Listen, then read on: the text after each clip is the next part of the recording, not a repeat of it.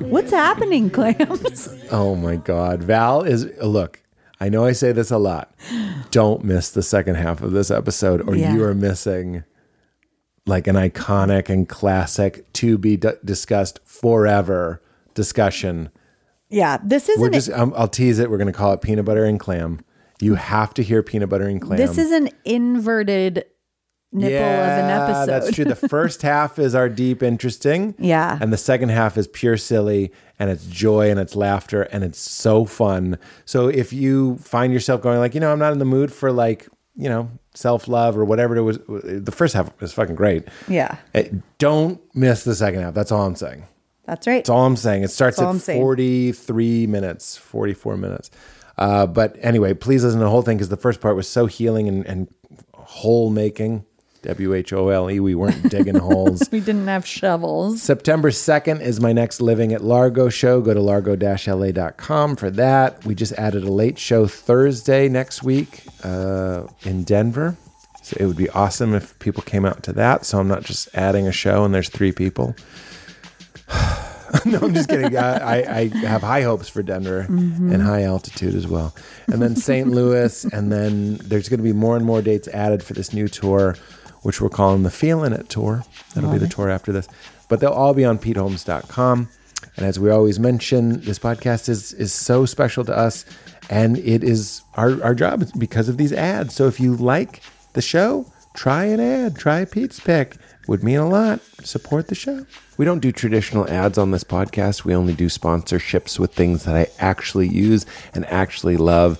And I don't know if you know this about me. I'm a pretty healthy guy. I'm mindful about what I put in my body. But years ago, I realized I wasn't being careful about what I put on my body, which of course ends up in your body. That's how your body works. But I was out there buying shaving creams and face washes that frankly I thought were good, high quality because they had, French names, or I bought them at a mall kiosk, or they were expensive or whatever. But they're not. They're filled with chemicals crammed in there by corporations that don't care about you or your health, toxicity levels that were never intended for your skin or your mouth or your eyes or your hair, whatever, your gums.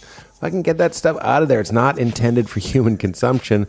So I realized I wanted my food to have ingredients that I could read and recognize and understand. And I want my skincare to be the same. So enter Living Libations. Living Libations is not only the best and most effective, badass, real-life skincare, hair, eye, teeth, even baby care products that I've ever found, but they're also the most natural, made exclusively with plants and oils and extracts that not only will you recognize, but you'll be able to easily pronounce.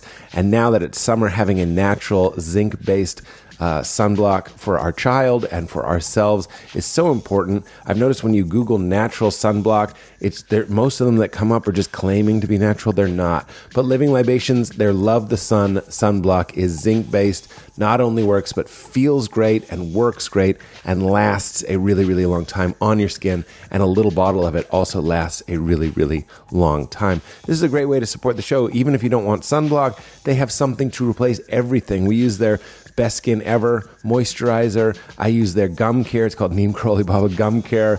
Their toothpaste. They have amazing different, whatever you need. If you have something in your medicine cabinet that you're kind of looking at sideways and not trusting so much, go to Living Libations. They have a premium, natural, and wonderful product to replace the random chemical nightmare that you might buy at like 7-Eleven. So go for 15% off. Go to livinglibations.com/weird. Show your support for your body, your skin, your hair, your eyes, your nails, your teeth, and show your support of the show. 15% off livinglibations.com/weird. All right, everybody. Hope to see you out on the road. Hope to see you in LA on September 2nd. Valerie? Get into it. Player, won't you lay your arms down? Oh, for a second, I thought this was a song that I didn't know, from the 80s. I see. But I'm an old man. How's that make me feel? How's that supposed to make me feel? I love... Val and I do fake fights a lot. And that's one of my favorite... you're helping me remember that that's one of my favorite things somebody can say during a fight. How's that supposed to make me feel? I don't know why I love it so much. I think it's really, real. I've talked about this a million, But I think it's really funny that there's like a musicality to fights. Yes. That you go like, let's say I have a passive aggressive issue or I have an issue with you. Mm-hmm. And let's say it's your drinking. And you're like, I wouldn't mind a little top off. Right? We're at a party. Yeah. And I go, yeah. And you go, what? Mm-hmm. This is the music of it. Yeah. People do it in real life. They go, what? Yeah. You go, nothing. I will deny it. Nothing. Depending on the severity of it. Yeah. If it's super urgent, I'll be like, okay, can we, like, you'll go right at it. Yeah. But for the most part, people go, all right. It's like, what's that mean? And there's like a build, like it'll start with like, well, I didn't say anything when you went outside and smoked a joint, or whatever. Exactly. And it's like kind of calm. And then you're just like, can I talk to you for a second? Yeah.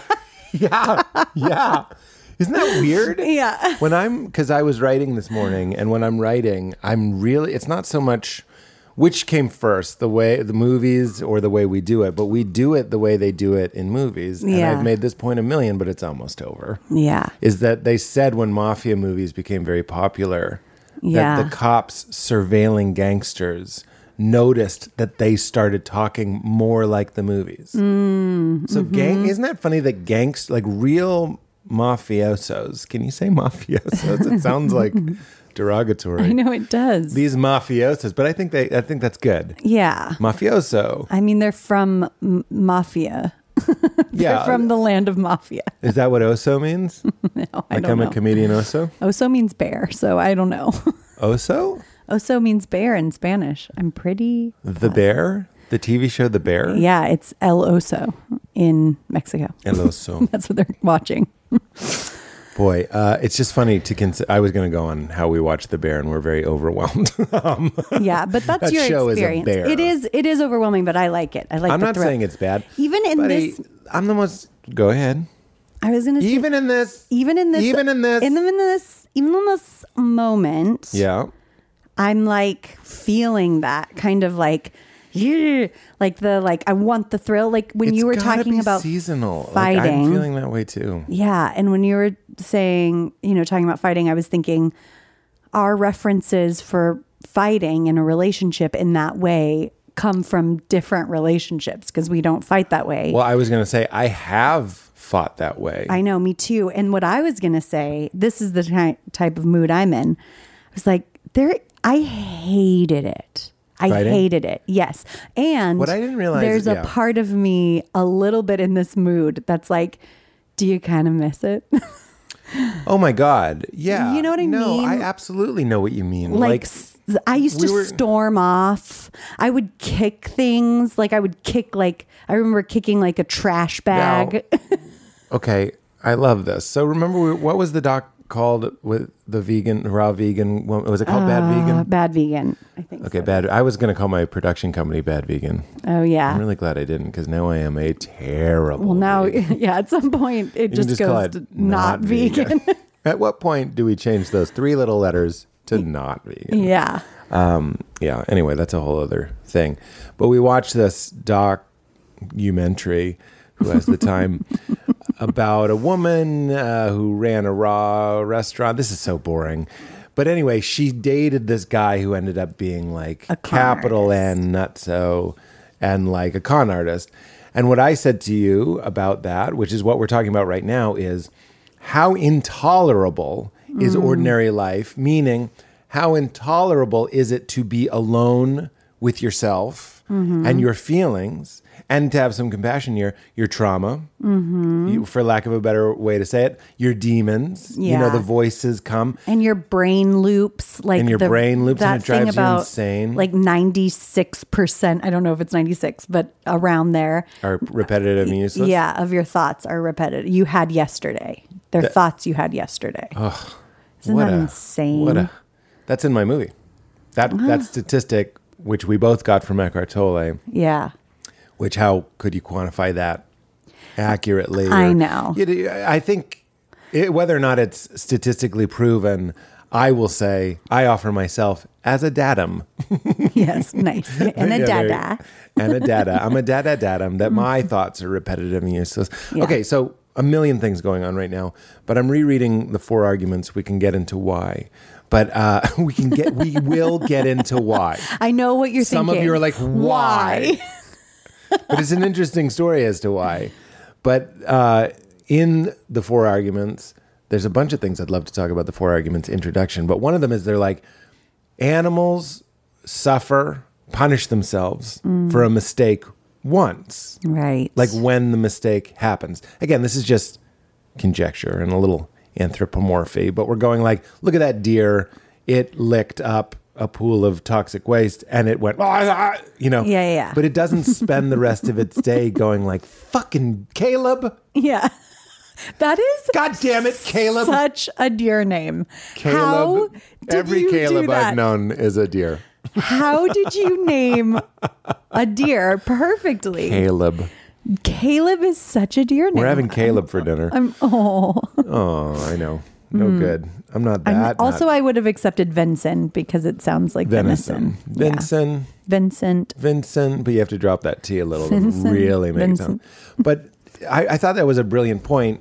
It's been made a million times, but so many brilliant points are sort of like overused, is that when we make a mistake, we torture ourselves with it thousands of times. So just based on that and how my brain and the 4 agreements sort of compartmentalizes your brain, just like, what is it? Family systems? Internal family systems, Internal family systems you're always teaching us about and reminding us about. But they're like, there's the victim in your brain, and then there's the judge. And the judge is just constantly, and I see this dynamic big time. And he makes the point that he was like, if anyone else treated you this way, you wouldn't stand for it. Yeah. In fact, he makes a very interesting point in the introduction that he goes, this. you will tolerate as much abuse as you're used to giving yourself. Yeah. So if you're in a shitty friendship, or just, we don't even have to say shitty, just kind of like a spicy friendship. There's like, I've known couples that just straight up call each other dummy. And you're like, what is going on here?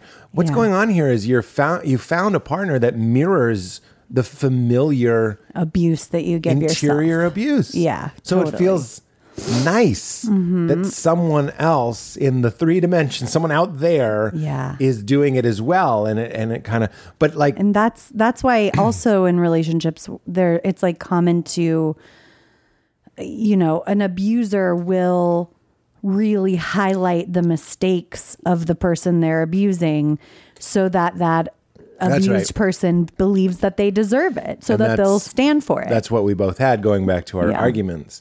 I really experienced what it was like to be in a 2-person cult. And I was not the leader. And like most cults, sex was involved to kind of like keep you around. It was so similar. It's so similar. A bad relationship is like a 2-person cult. No wonder you love those documentaries. No, it's true. I am very, very interested in how you can be coerced, how you're coercing yourself. Like this is normal. You are also like a 1-person cult, and you need to be like a gracious leader to yourself. Yeah. So that we have a lot of threads there.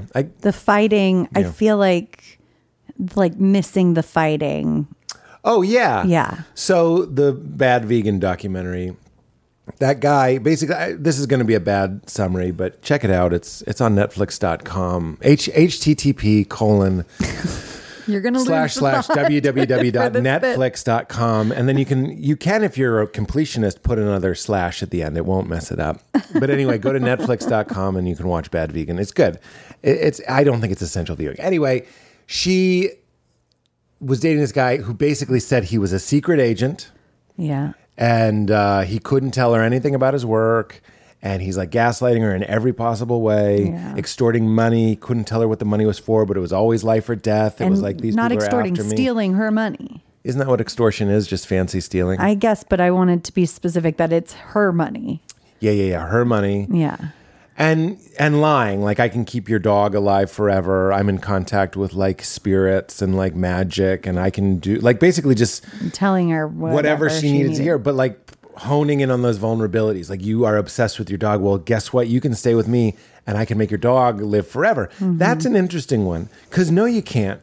Right. Right? Because Like, nuh-uh. Because and he knows he can't make her dog live forever. Right. And he's got to be crossing those fingers, hoping that dog doesn't die during this con. And those fingers crossing and that burning, it's like a boiling pot of oil on the stove of your interior reality is now distracting you from all of the torment that you are doling out for yourself, all the reliving, going back to the 4 agreements, the thousands and thousands and thousands of times your voice might be saying you're not enough, you're a piece of shit, you don't deserve to live, you're a disappointment, whatever the voice of your wound is. Yeah. This is actually, I'm not giving anybody a pass. I'm just trying to understand and apply it to my own life.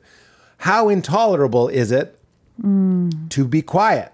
So you would rather play the game, and I get it. It's like gambling. I get it, not to an extent that you should be worried, obviously, but it's like I'm for not a moment. worried. Not even I just don't for want a second. When you talk about sympathizing with, troubled, mentally ill people, it's vulnerable. Sure. It's easier to say like, "What a whack job." I'm saying I know what it's like you're saying, missing toxic relationships. Yeah. There are moods I can get in where I'm like, it's not that I miss my toxic relationship. It's that I understand the me that was doing it. And the me that was doing it didn't yet know, understand, or love himself fully. So when we talk about living up outside of the city, up in Ojai, and people are like, that sounds incredible. And I'm like, yeah, if you're good with yourself and you're good with your family. Like, are you good? Because if you're not, you're going to move into a quiet place. And guess what? You're going to like start telling people you can make their dog live forever because you need that feeling that something's nipping at your heels. Yeah. And that fear and that adrenaline, that game. Yeah. And that's what a toxic relationship can be too, is like when I was dating that specific person, everyone's diagnosing everyone as borderline personality. I'm just saying there were aspects that were similar to that. I'm not a doctor. Yes. She was incredibly unpredictable. Her mood was unpredictable. And that was very similar to my mother. Right. And so that was something I hadn't yet sifted through and resolved. Right. And also, it's like that... BetterHelp.com/weird.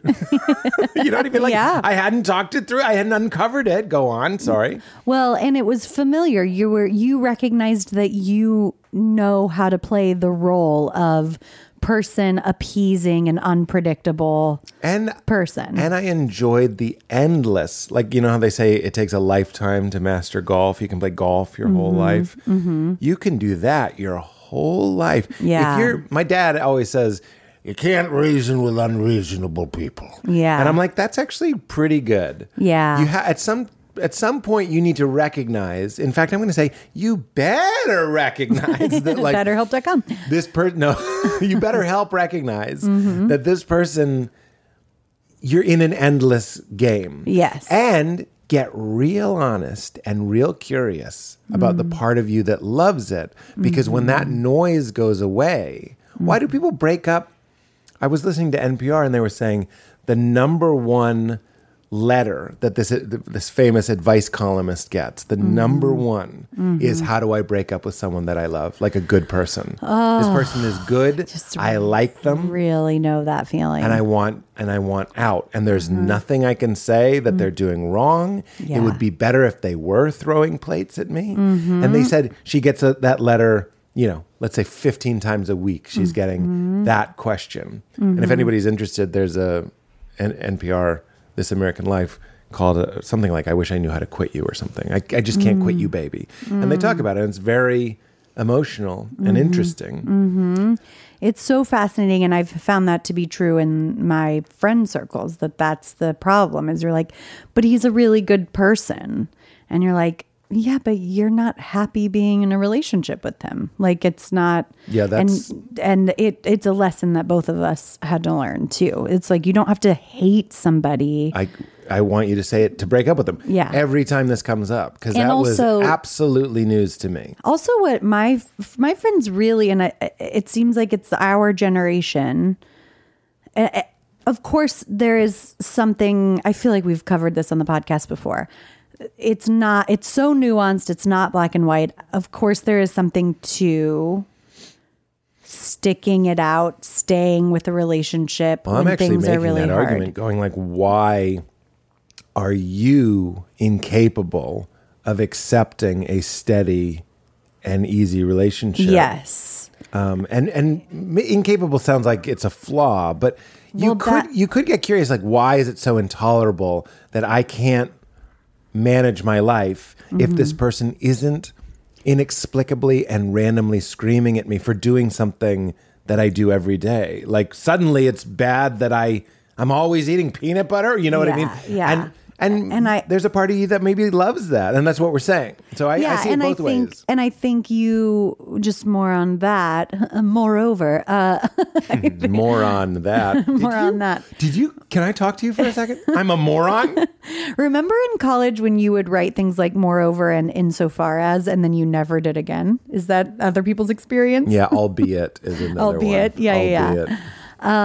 But moreover, if you spell out et cetera, you gotta get out of the car. Yeah, you gotta get out of the car. Get out of my car. Just walk in the desert for a little bit. Yeah. But if you say etc., I'm also out. Like, I'm a real fickle bitch. No, say etc. or say etc. period. Yes. It's gone. No, your friends are dating people that are good. Yeah, but it was before that. It was staying with something. And drama. What was your point? Oh, yes. So looking at why it's intolerable for you to be in a calm, peaceful relationship. Yeah. And I think we've covered this a little bit, but you're like looking at yourself. How do you talk to yourself?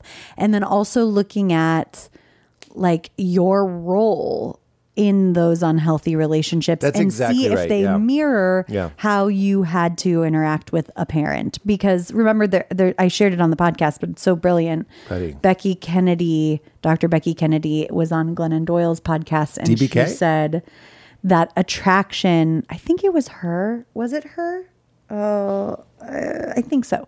That attraction is us recognizing that we can play a familiar role that we did in our family with this person. So if those dynamics are unhealthy and we haven't recognized that. How am I ritualistically reenacting my trauma? Yes. And for me, it wasn't just relationships. I had friendships, and these people are not garbage people. They were fun and good people, but there was a certain point in certain friendships, more than a couple actually, where I just went, oh, you're friends with like an older version of me. And I read the terms and conditions, and I went ahead and updated last night while I was sleeping over the Wi-Fi. Ooh. And guess what? I'm a new operating system lady. Oh my goodness. I'm a new operating system. And I'm sorry, but this app needs to upgrade or I'm going to delete it. You know.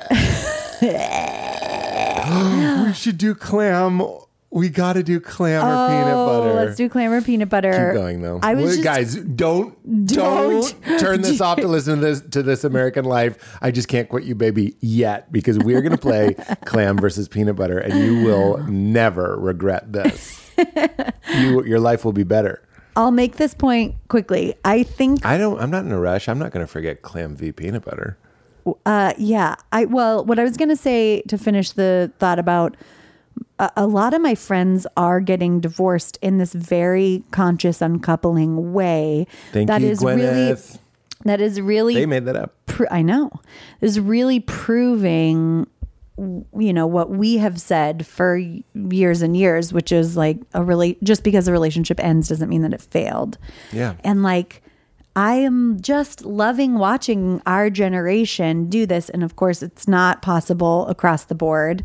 I wish it were, but we have a mix of friends who, but you were the eat, pray, love style, for example. I know, but I would take Gwyneth and Chris. I wish we could have consciously uncoupled. In fact, I do still feel a little pang when I see people who like exes being friends, because I really wish that could have been the case. That's how I feel with the one ex that I have that's a friend. I'm like so proud of that. I know. Look at us. And it never, you know what I mean? It never comes up. No, what I mean is the romantic side of it was such a like offshoot. Oh yeah. You know what I mean? It just feels like this great friendship, and I never understood that. Yeah, totally. I think it's really beautiful. And that's what, my friends who are doing this conscious uncoupling thing, they're like, so wait, I'm going to go from like this being my best friend and my number one person for 20 years to just never speaking to them again. Yeah. And I'm like, I know it feels so wrong and terrible. Yeah. But yeah, so it's just, they're showing like, it almost feels like an evolution of the relationship where they're like, we were romantic for however many years, and now we're friends who co-parent, and that's the shape of this relationship now. And that is so healthy. Can I say the other side though? You have a pang of, like, I don't have a pang for my ex-wife, and that's strange. No, it's not strange. It's different from what you were saying. And I've heard Taylor Swift lyrics that are very similar, but it's like, if we end it, it's over. There's like a real delete. There's a select all delete. That's not, surely not complete in my subconscious.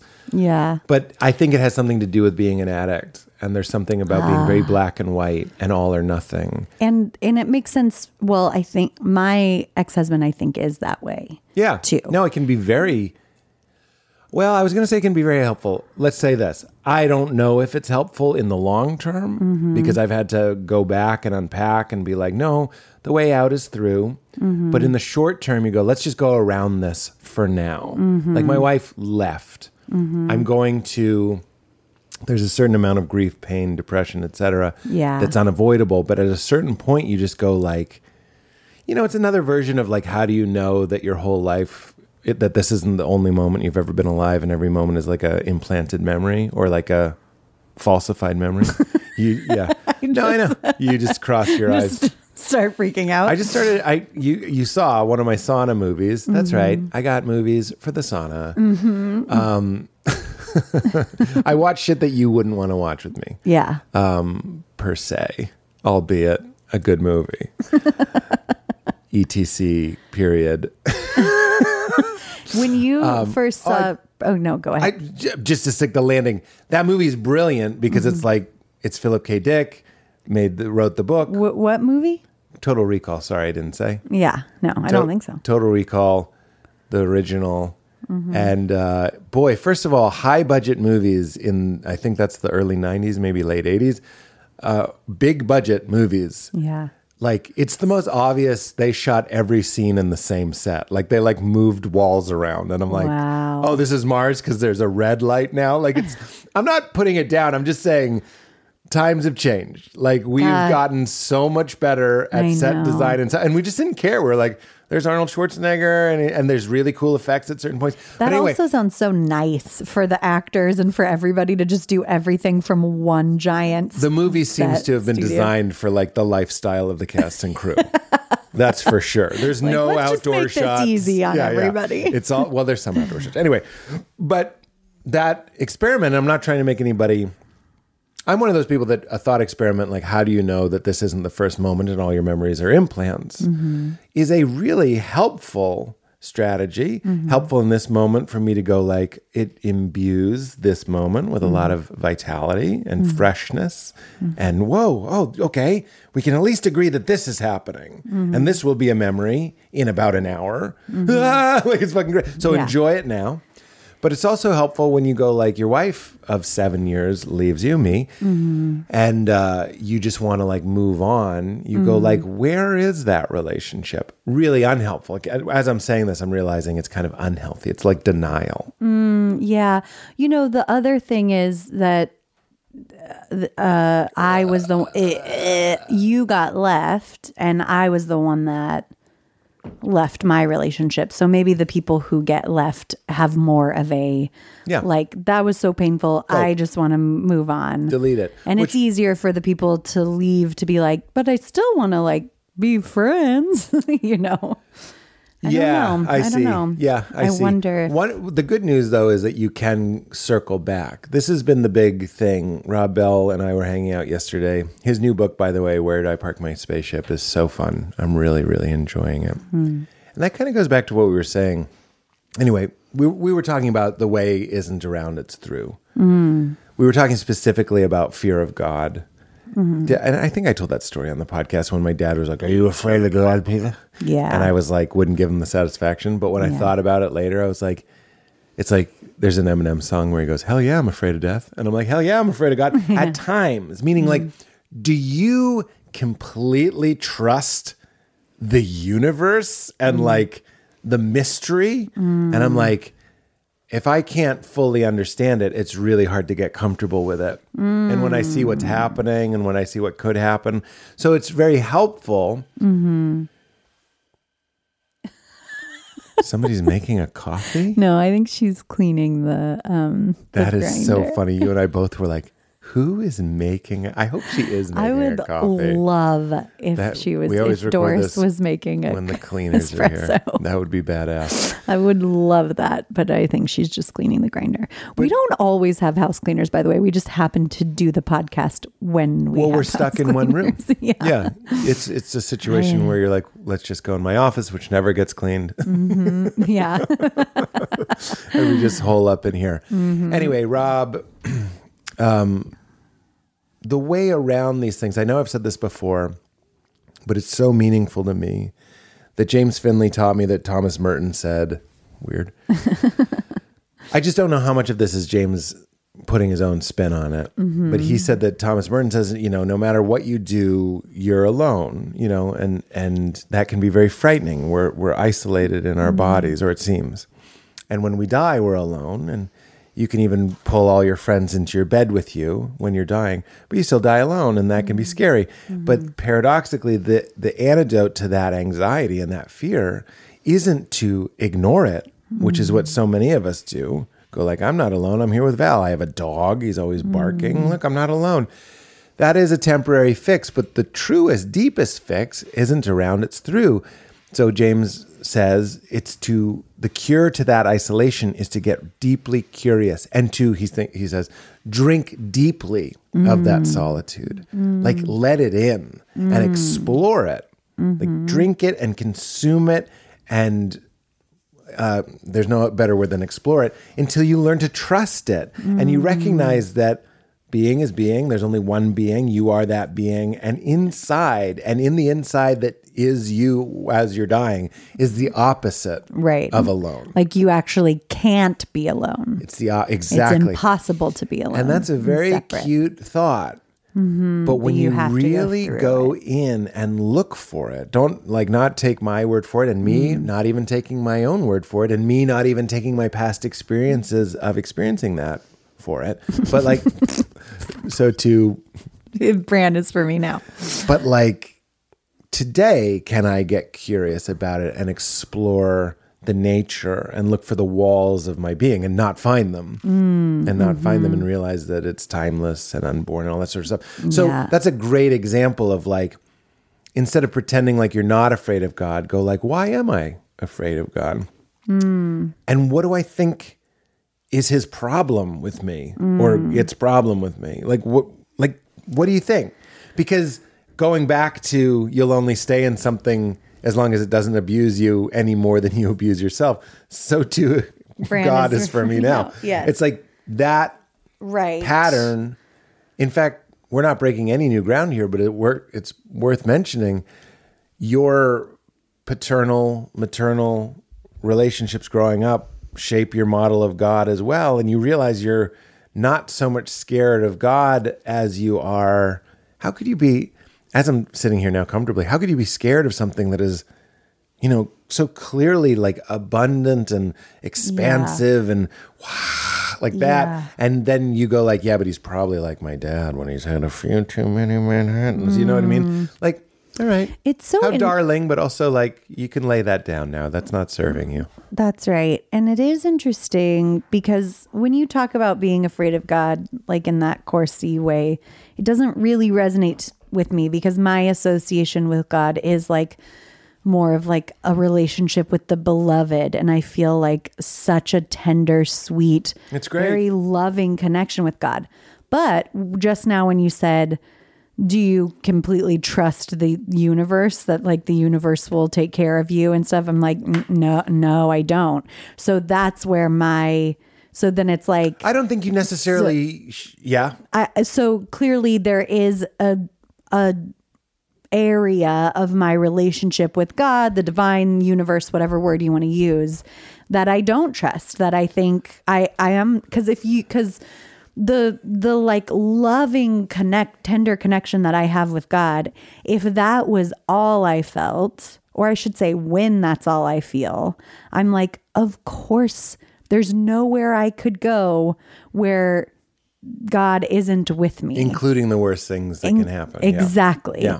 But I often am not connected with that. And so then, and it's different parts of you. It's your brain versus, for me, it feels like my body and my... Well, I would say it's your ego versus your soul. Yes. Yeah, exactly. However you want to do. Your ego, the tricky thing about your ego is that it's completely right. The universe is not trustworthy. Your body isn't fully trustworthy. The circumstances of reality aren't trustworthy. I would say your ego is right that it's not trustworthy for your ego's goals. It depends on who you're identifying with. It's completely trustworthy for your soul and what your soul wants, but your ego wants to, be separate, be individual, be safe, be rich, be fed, be warm. Be safe in the terms of like never die. Yeah. Which all of those, it's so funny because your soul can have that experience of always being safe. Where could you go? Your soul is having that experience. Right. Yeah. We've lost identification. But this is interesting because, again, one of the things that sometimes people say to me in a very beautiful, honestly, a beautiful way, like they know I'm spiritual, so they'll say something kind of thinking like I'm with it. And they'll say God never gives us more than we can handle. And I'm always, I really don't love that. I would say God never gives us anything that doesn't have within it the reflection deep down of your true identity and your safest home. Yeah. But whenever people say that to me, I'm like, people break a lot. Right. And like a disease from, let's really, again, not around, but through, wouldn't you say that getting a disease and dying is something you couldn't handle? Like, what does handling mean? Well, that's it. Like, yeah, it's like it's not true in terms of like, again, your Pete-ness. But I think people mean it and I think they do Pete-ness. too. They're like, and I will get the later flight and still make the Taylor Swift concert. And it's like, they mean like when you don't. Yeah, I mean, I think it's maybe like a relative and absolute truth too, because there is like, for example, my therapist I was really anxious yesterday, more anxious than I've been in a while. And my therapist was calming me down sort of by being like, your brain will just throw out all these what ifs. And it's like, because I'm about to go on a retreat and sometimes that can be like very triggering for me because there's like aloneness and solitude and these things that are like trigger trauma. And a Winnie the Pooh spinoff where Tigger's named Trigger, but he just keeps triggering people. My trigger is that I'm the only one. Oh my God. The terrible thing about Trigger is Trigger's the only one. You are my special angel. Wow. But it was like, okay, what if I have a panic attack there? We'll just say, we'll go find somebody and tell them like, I need help. I'm panicking. And like, what if that person isn't friendly and it feels like a burden on them? Okay, well then we'll pivot over to somebody else who doesn't feel that way. And like, okay, and then what if like I need to go to the hospital? All right, somebody will take you to the hospital. It's like, and she goes, we can do this the whole time. Whatever your what if is, there is an answer for it. And she goes, it's a really boring game though. Yeah. And that goes back to our original point. The brain, the ego doesn't want a solution. It would rather you harp on that. And that's exactly what she said. The solitude. And she says your brain will always rather be right than safe and happy. Yeah. Than happy. Trey course. It's absolutely. So, but that's just your brain. That's just like one part of you. Yeah. So it's just bringing it, and what she teaches me and reminds me. It's so funny. I was like, Jennifer, this is hilarious that she had to say to me everything that I preach on this podcast and say, and of course she's like, that's okay too. We all need to hear it. But it was like all from that perspective, all the brain is doing with like what ifing is just making sure that you don't get back into your body. Yeah. It's just spinning out. It has It's filibustering. You, and it's like, that filibusters. Yeah. So that, and then the body is reacting the whole time. And then the brain goes, see, this is an emergency. Your body's freaking out. Yeah. And it's just like bringing the energy down into the body, into the earth again and again and again. But also being a loving cult leader to yourself. Right. So you need to like, we all have to kind of fine tune our leaders. You were in LA last night. I put Leela down and I was like, I'm going to smoke dope and I'm going to watch Family Guy. Love it. I did. I ended up not sticking with Family Guy. It was great, but I started getting overwhelmed. I watched the preview for the new Indiana Jones movie. That's like a thing Stone Pete loves to do, is watch previews. It's like the whole movie. Yeah. For a stone person, you're like, yeah, oh, you're like, and that's the exact amount of attention span I had. That's right. But I was watching the Indiana, I don't even remember it, but there's just a lot of punching and fighting and guns and stuff. And I started getting, and I started getting like dysregulated. I know that's, I'm laying there. It's very cozy. It's dark. And I'm just watching this. And for some reason, and I could feel the invitation to paranoia. I don't tend to get paranoid when I smoke, but I felt it knock on the door. It was like, would you like to freak out? Yeah. And just like, this is your voice, and this is the voice that Jennifer was reminding you of, and it's the voice you remind me of all the time. It's a gift you've given me. So I just go like, we can turn this off. Yes. And I turned it off. And I put on something else. And it was like, right. And I go, what if I get paranoid? I was like, you can turn the TV off. You can go for a walk. I always say you can go for a walk. Yeah. You have choices. It's just remembering that you have choices. Free. And that's what, because there was I went on a retreat, a silent retreat. We talked about it on this podcast that like brought up a lot of my trauma, and I got dysregulated and overwhelmed and flooded. And then I sort of was reeling from that. I had reverberations of that for weeks after. And that's exactly what I'm afraid of. I mean, that's why there's anxiety around this retreat. I don't feel it today, but I did yesterday.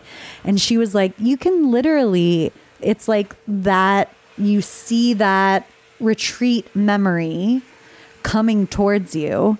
And coming to merge with this retreat. Yeah. And she's like, just stand in between it and go, nope.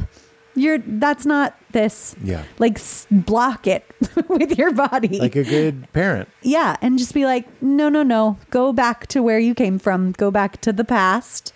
That's not what's happening here. Right. And it's just all these little exercises to remember when you're starting to be flooded and anxious that like you have a choice, because that's the first thing that goes, is we think that we just are going to get swept up and possessed, and there's no option for us. And I think what we're saying is get curious about the part that wants to be swept up because your baseline is not clean. Yeah. You haven't, I'm not saying that's your fault. There's mental illness and there's anxiety disorders, and I understand all that. Yeah. But like, or I understand as much as I do, but like, it's hard for me to tune out the vacuuming.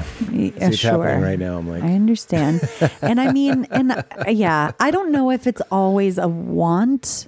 I think there's sometimes in this like case, it's a trauma trigger. It's not that you want to be anxious. Right. No, there's a part of you that this is what the judge or the tormentor in your brain is like. Your brain. I would rather be freaking. It wants what's familiar. There were a couple of moments last night, so I'm releasing my special, and you reminded me that this is the first time I'm putting out a special in sort of like cancel culture. And I was like, I've never released a special in cancel culture, and I'm not worried per se, but my brain sure loves to try to get me to worry, and I have to be like, stop. So when I was stoned, it was like, hey, I've never had that as much as I'm having it now, which is I'm like, whoa, wow, I can't keep up with the sensitivities and the sensibilities and even the bentabilities and the sense and sensibilities.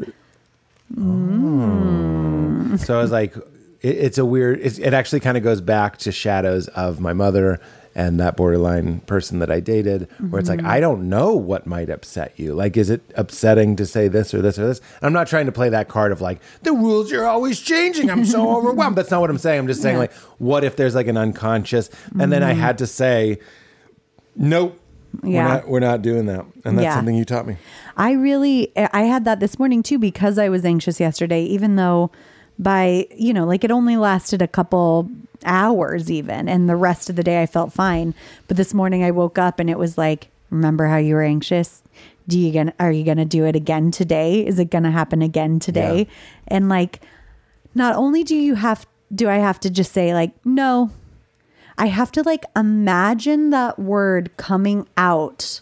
No. Like, yeah, no. And like, the waves of like the sonic waves. I'm just like imagining like a silent, like, whoo, and it like kills all Banshee. of that. The X-Men Banshee. Is that what he does? Yeah, you scare it away with sound. Like, you just have to imagine that your no is enough and authoritative and powerful enough to be like, okay, that's going to be heard, Yeah, I love that. Also, Shadows of My Mother on Lifetime. Hilarious. Okay. Hilarious. Okay, we'll go to the mid-rolls. When we come back, we're going to do clam versus peanut butter. And maybe I'll tell briefly the story of why I'm rereading The Four Agreements, because I think it's interesting. Sure.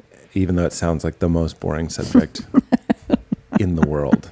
But I think it's good. We'll be right back.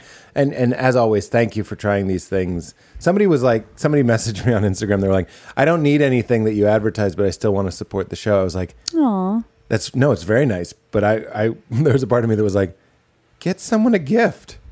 Like, you don't know anybody that needs anything? Sure. It's smart.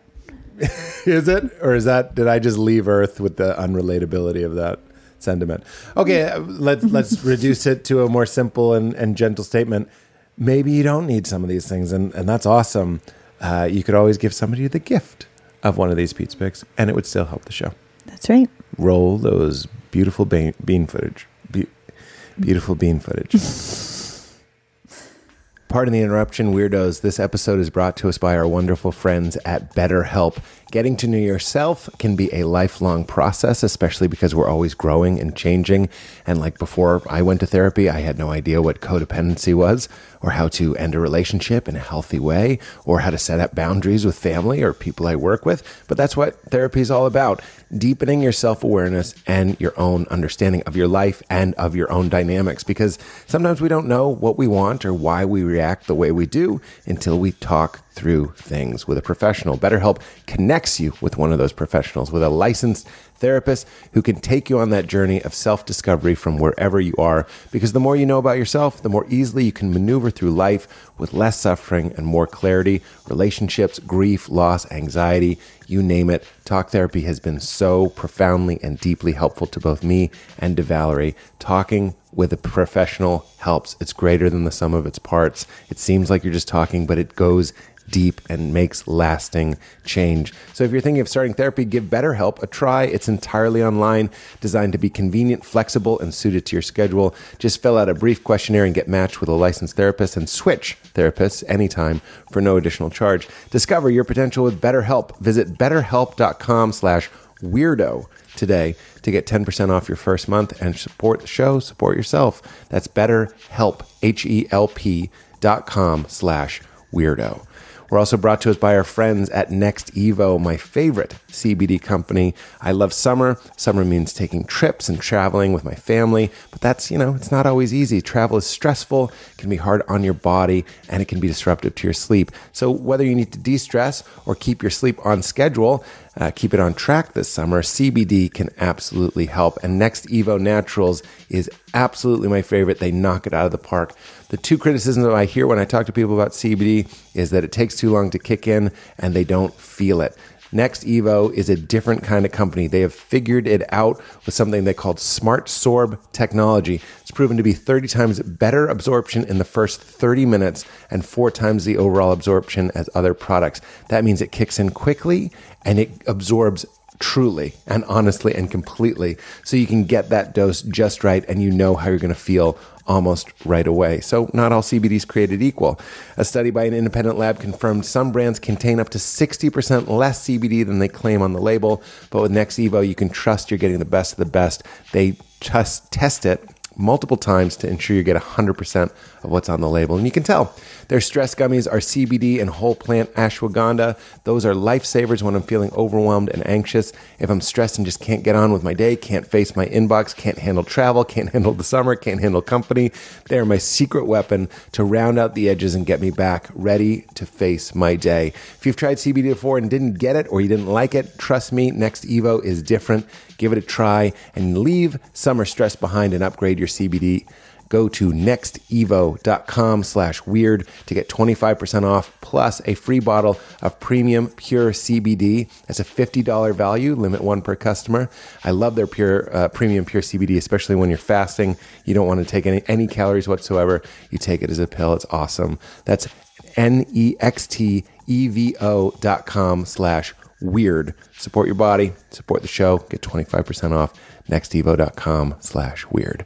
We're back, and the vacuuming is still happening in the background, and I'm doing my best. And so you can hear it in the cans, as they say. I can't tell if it's in the cans or I don't think I can hear it in the cans. Oh, wow. Anyway, okay, real quick. So I'm at the Comedy Store last Monday, so 4 days ago. And it was so fun, and I got to see Tom Papa and Dan Levy and Eddie Ift, who I didn't really know Eddie Ift very well, but we really bonded. He's going to do the podcast. Amazing. I was really enjoying him. And I went out on stage, and it was so weird. I'm doing new material because I'm getting ready to do this new tour. After this tour is still happening, but we're already booking dates for the next tour. I'm very excited about that. So I'm doing all these new jokes, and that's a very vulnerable place to be. I really feel like they've never done this much vacuuming. Anyway. I know. It's so much vacuuming. It is. It's more than usual. I'm sorry. Just that. Unloosen the knot. Just a little acknowledgement. Yeah, that's all I need. It's annoying. It's a lot of vacuuming, right? It's a lot of vacuuming. Most of my friends in high school and college were just the people that I could find being like, it's a lot of vacuuming, right? Is this a lot of vacuuming? Just that solidarity. I fucking love it. Yeah. Thank you for that. Mm-hmm. Real time. Really helped. Anyway, when I'm doing new material and it's not going that well, I just did this one bit and it did okay, but I was a little disappointed. So like there's that, you're already kind of on tilt. You're a little on defense because it's this vulnerable thing. And I started doing this other joke. It doesn't even matter. And at some point, like I said something and people in the crowd were like, what? Like that, kind of like what I took as like a hot girl, drunk girl voice being like, what? And I just couldn't take that. Yeah. And I'm never proud about this. Like when I, in my opinion, snap, it's not as, I want to be defensive and be like, it's not like when Sam Kinison would snap, but there is like I'll go like, are you fucking listening? I'm telling you, like there's like a little flare up. Yeah. Which people always laugh at because it's always with a smile, but they don't know that in my belly, there really is like because as we've covered a million times, my wound is I need to be understood or I vanish. So it really is on some level in my bones, in my inner child.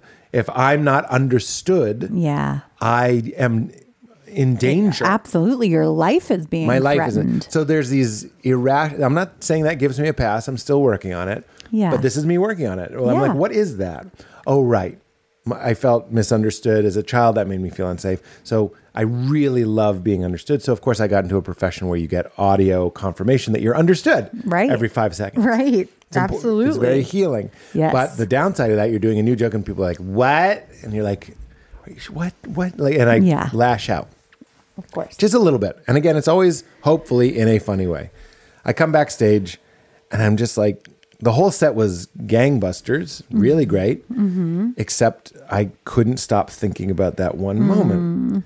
I was talking to Tom Papa about it, and he was telling me about he saw somebody at the Hollywood Bowl, and they stopped the show to point out that everybody in the pit, like the area in the front, wasn't even like listening. They were all just eating because the VIPs are all in the front. Yeah. And she was like, "This is my first time at the Bowl, and the only people I can see are the people that are eating." And he was like, it was awkward. And the thousands of people that that person couldn't see, like cheered in support and all this sort of stuff. So he was saying that, and it led to a pretty interesting conversation about like, you can't really have it I'd like to, but I can't really have it both ways. If I wake up my protector, who is the strong warrior energy, that is like, oh, you have these sort of half-baked ideas and you'd like to go out there like fucking firm and solid and fearless and do these cute little jokes. This is his voice. And do your cute little routines. Okay. I'll put you on my shoulders and I'll walk you through the burning building of potential death. Yeah. But if anybody fucks with me. Exactly. Yeah. You can't be mad at me if the byproduct, the collateral damage of me emboldening you to go into this micro battle is that if somebody goes, what? I might be like, are you fucking listening? Yeah. What do you mean, what? Right. Because he's riding the horse. So I'm draped over his shoulders. We're on a horse now. I know. Yeah. No, I was going to say like, it's more like he's a tiger and you're riding the tiger. That's right. That's and good. You're like, yeah, but if this tiger sees like a bunny, a mouse. He's going to go after it. Yeah. And that's what happens. And it's completely inappropriate. And the bunny had nothing to do with the path we were on. We weren't even on a hunting mission. Like, why are you hunting right now? Yeah. And it was just a beautiful moment. It was me and Dan and Eddie and Tom having this like very, in my opinion, tender moment of understanding, being like, you cut on the faucet, sometimes other stuff comes out. Sure. And it's okay. Yeah. And then Eddie Eft was like, have you read the 4 Agreements? And I was like, fuck, I wish it wasn't a book I have read. Yeah. Because he's like, because that can really help. But he was like... But thinking about it in terms of this, like reading it was like, as it applies to stand-up. To stand-up. And he's like, do your best. Don't take anything personally. And like, as soon as you say that to calm resourced Pete in the green room backstage, I can understand that. I made the joke. I was like, I write my jokes on a set list. What I should really write on the set list at the top is don't take anything personally. Yeah. And I might even do that. But anyway, I thought that was interesting. And that intro is very, very interesting and very, very A Course in Miracles. And I didn't know that. I read it years ago and didn't know what to make of the intro, which basically says the world is a dream. You've forgotten who you are. The language it uses is that you're made of light and we're all one.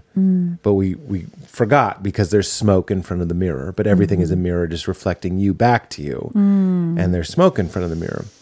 And the 4 Agreements are kind of like how you, in the terms of Course in Miracles, it would say how you forgive reality and clean up the mirror. So Course in Miracles would say you forgive. The 4 Agreements would say these are the steps that you would, slightly different steps, but with the same goal of recognizing your true nature in other people and in yourself and finding peace. But it also makes this point there, you're in hell, which is very, very similar to the Course in Miracles.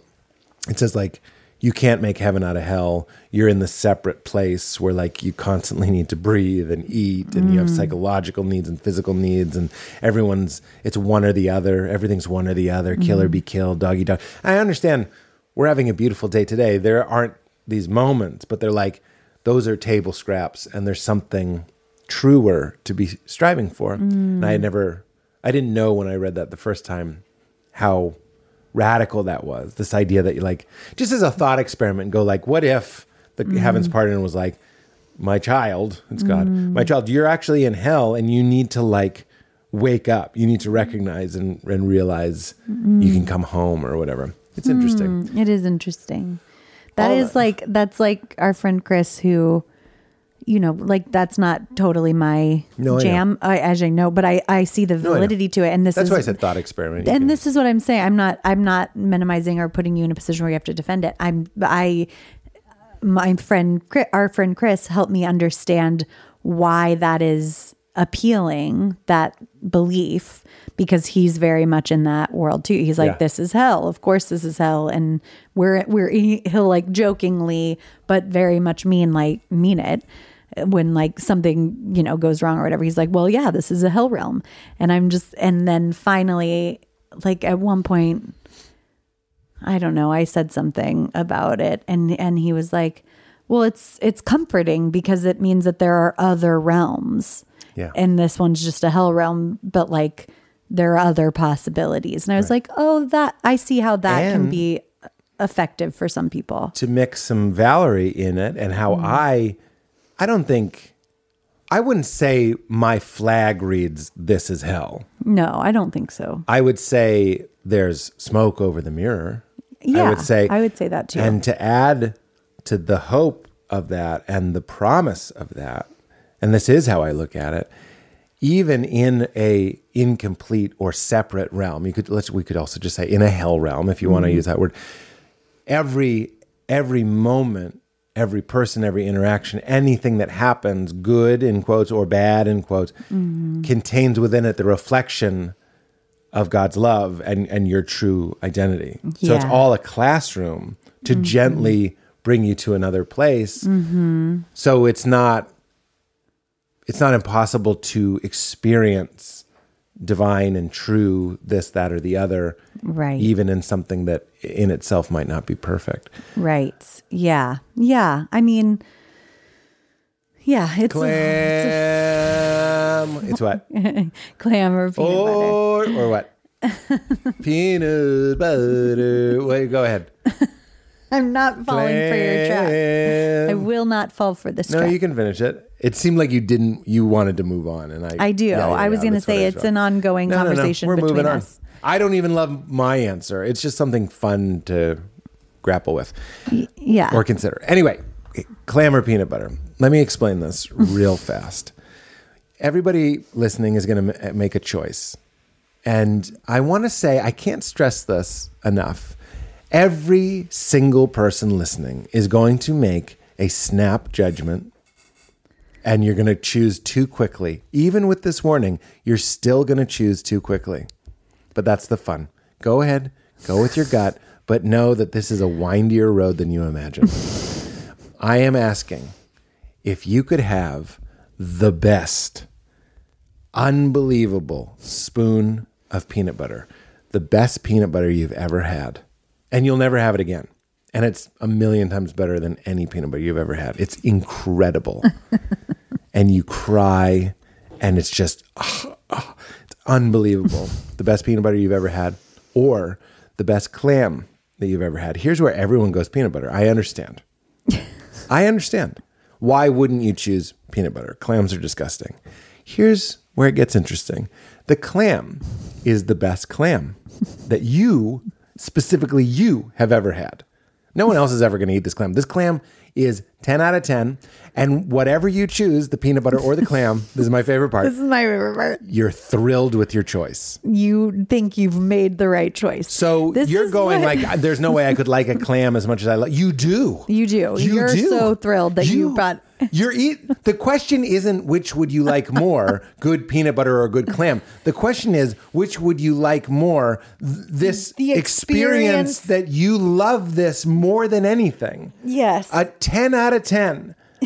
Would you rather that 10 out of 10 be peanut butter or be a clam? And I can hear some people still going, clams are gross. You fucking love this clam. You can't believe how much you love this clam. You never even had a clam, a lot of you. You've certainly never had one that you like. This clam. Yeah. You weep that you love this clam. And you're so happy that you chose clam. Oh my God. You're so happy you chose peanut butter. So I'm not asking which do you think you'd like more because you like them the same. Yeah. I'm asking, would you rather have the story and the memory of the best peanut butter you've ever had and go on living your life with that? Mm-hmm. Or the memory of what the fuck? I actually had a clam that was so good it made me cry with joy. Which crazy experience would you rather have? And we can unpack it. Go ahead and unpack it. But woe to ye who don't even consider the clam. So woe to ye who do not even consider the clam. So this is a question that you came up with and posed to me and our friends when you were stoned. And it was as unto 12 Angry Men. Yeah, the room had a good... The room was, we were so dead set on peanut butter. Of course. That you almost changed the question at first, because when you said clam, we died laughing. Yeah.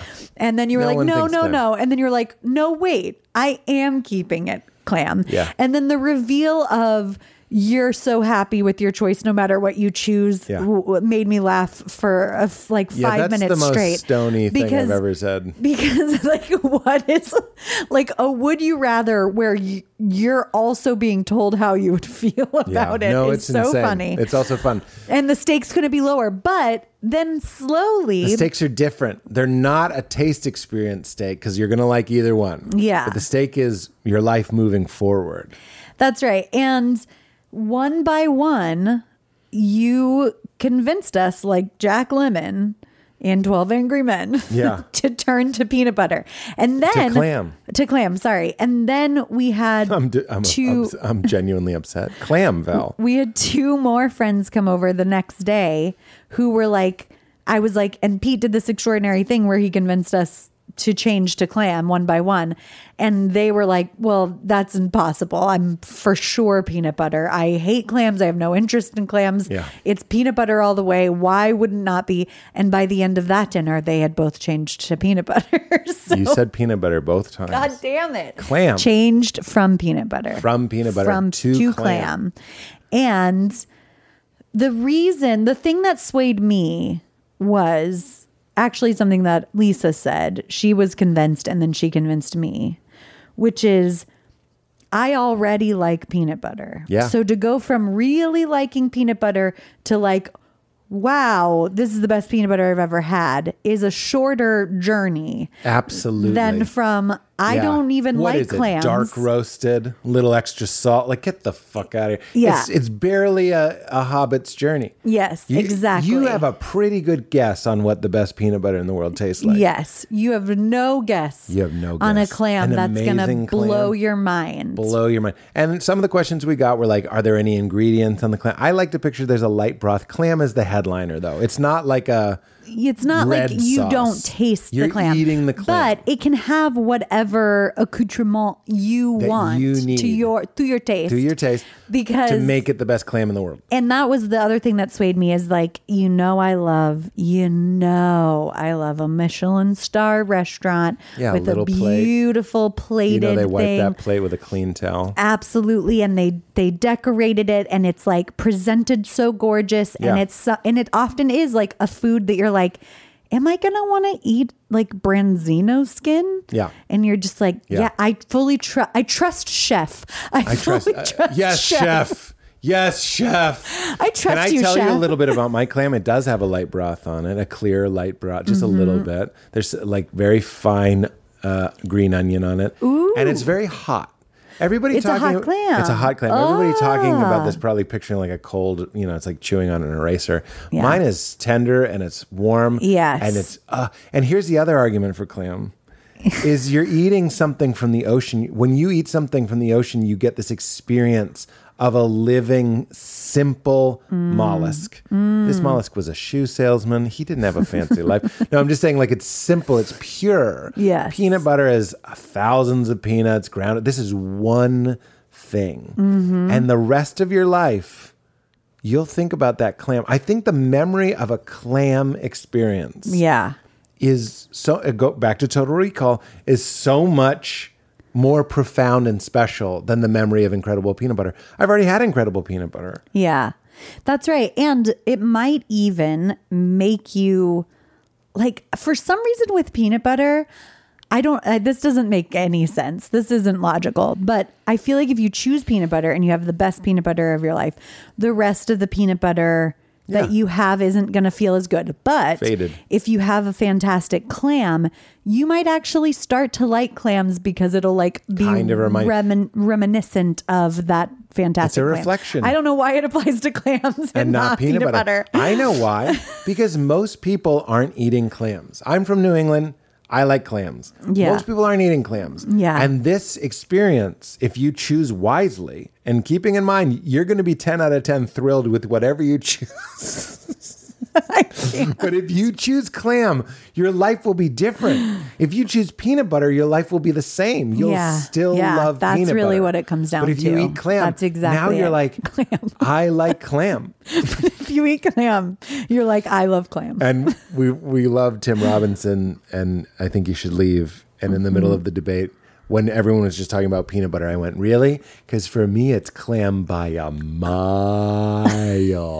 And everyone died laughing. It's a real Tim Robinson moment. And no one understood. And look, I'm not crazy. Maybe a lot of you are picking peanut butter. But if you do pick peanut butter, please, and I really mean this as passionately as someone running for Congress. I mean this with intense passion. You can choose peanut butter, but God help you if you're choosing it because you think you won't like the clam, because I am telling you, you will love the clam. You will love the clam as much as you love the peanut butter. So don't you dare pick peanut butter because you think you won't like clam, because you will like clam. You will fucking love clam. So if you pick peanut butter, I need a pretty compelling reason. I need a better than I don't like clam. If you've been listening to this and you're still shaking your head going, it's peanut butter, and it's because you don't like clams, you lack a certain type of dimensional intelligence to even consider this.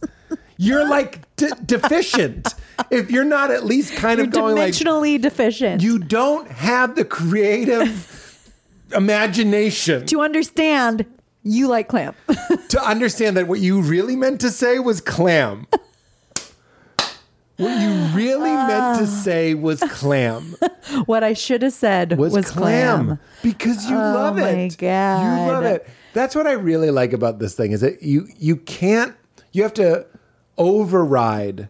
I'm not crazy. I don't really like clams. You have to override that. You keep saying I don't really like crazy. clam. I'm not crazy. I don't really like clam. You have to go around that feeling to another room. Yeah, exactly. You have to like tunnel under a room. There's a door, and in that room is I don't like clam. Yeah. On the other side of that door is another door, and in that room is I loved that clam. You have to tunnel under the first room. The only way to get in is through tunnel. Or go through the room and you get stuck in I don't like clam room. That's right. And everyone gets stuck there. But if you tunnel, and I'm begging you to be abstract and creative in your thinking, tunnel under I don't like clam, pop your head up in, that's the best fucking thing I've ever eaten. It's better than anything else I've ever eaten. Now you're thinking clam. Or if you walk in the room, I love peanut butter, and just stay there. Like what? You didn't even see the whole house. What has been gained? Yeah. What? You like peanut butter, and now you still like peanut butter. If you choose peanut butter, ask yourself, when did I lose my zeal for life? Oh my God. Ask yourself, where am I blocked that the flow of energy is no longer welcome in my awareness? Oh, wow. I mean, you're very convincing. You're very good at this. I appreciate it. All right. We got to go pick up our daughter. Do you want to go to the beach later? Yeah. Okay.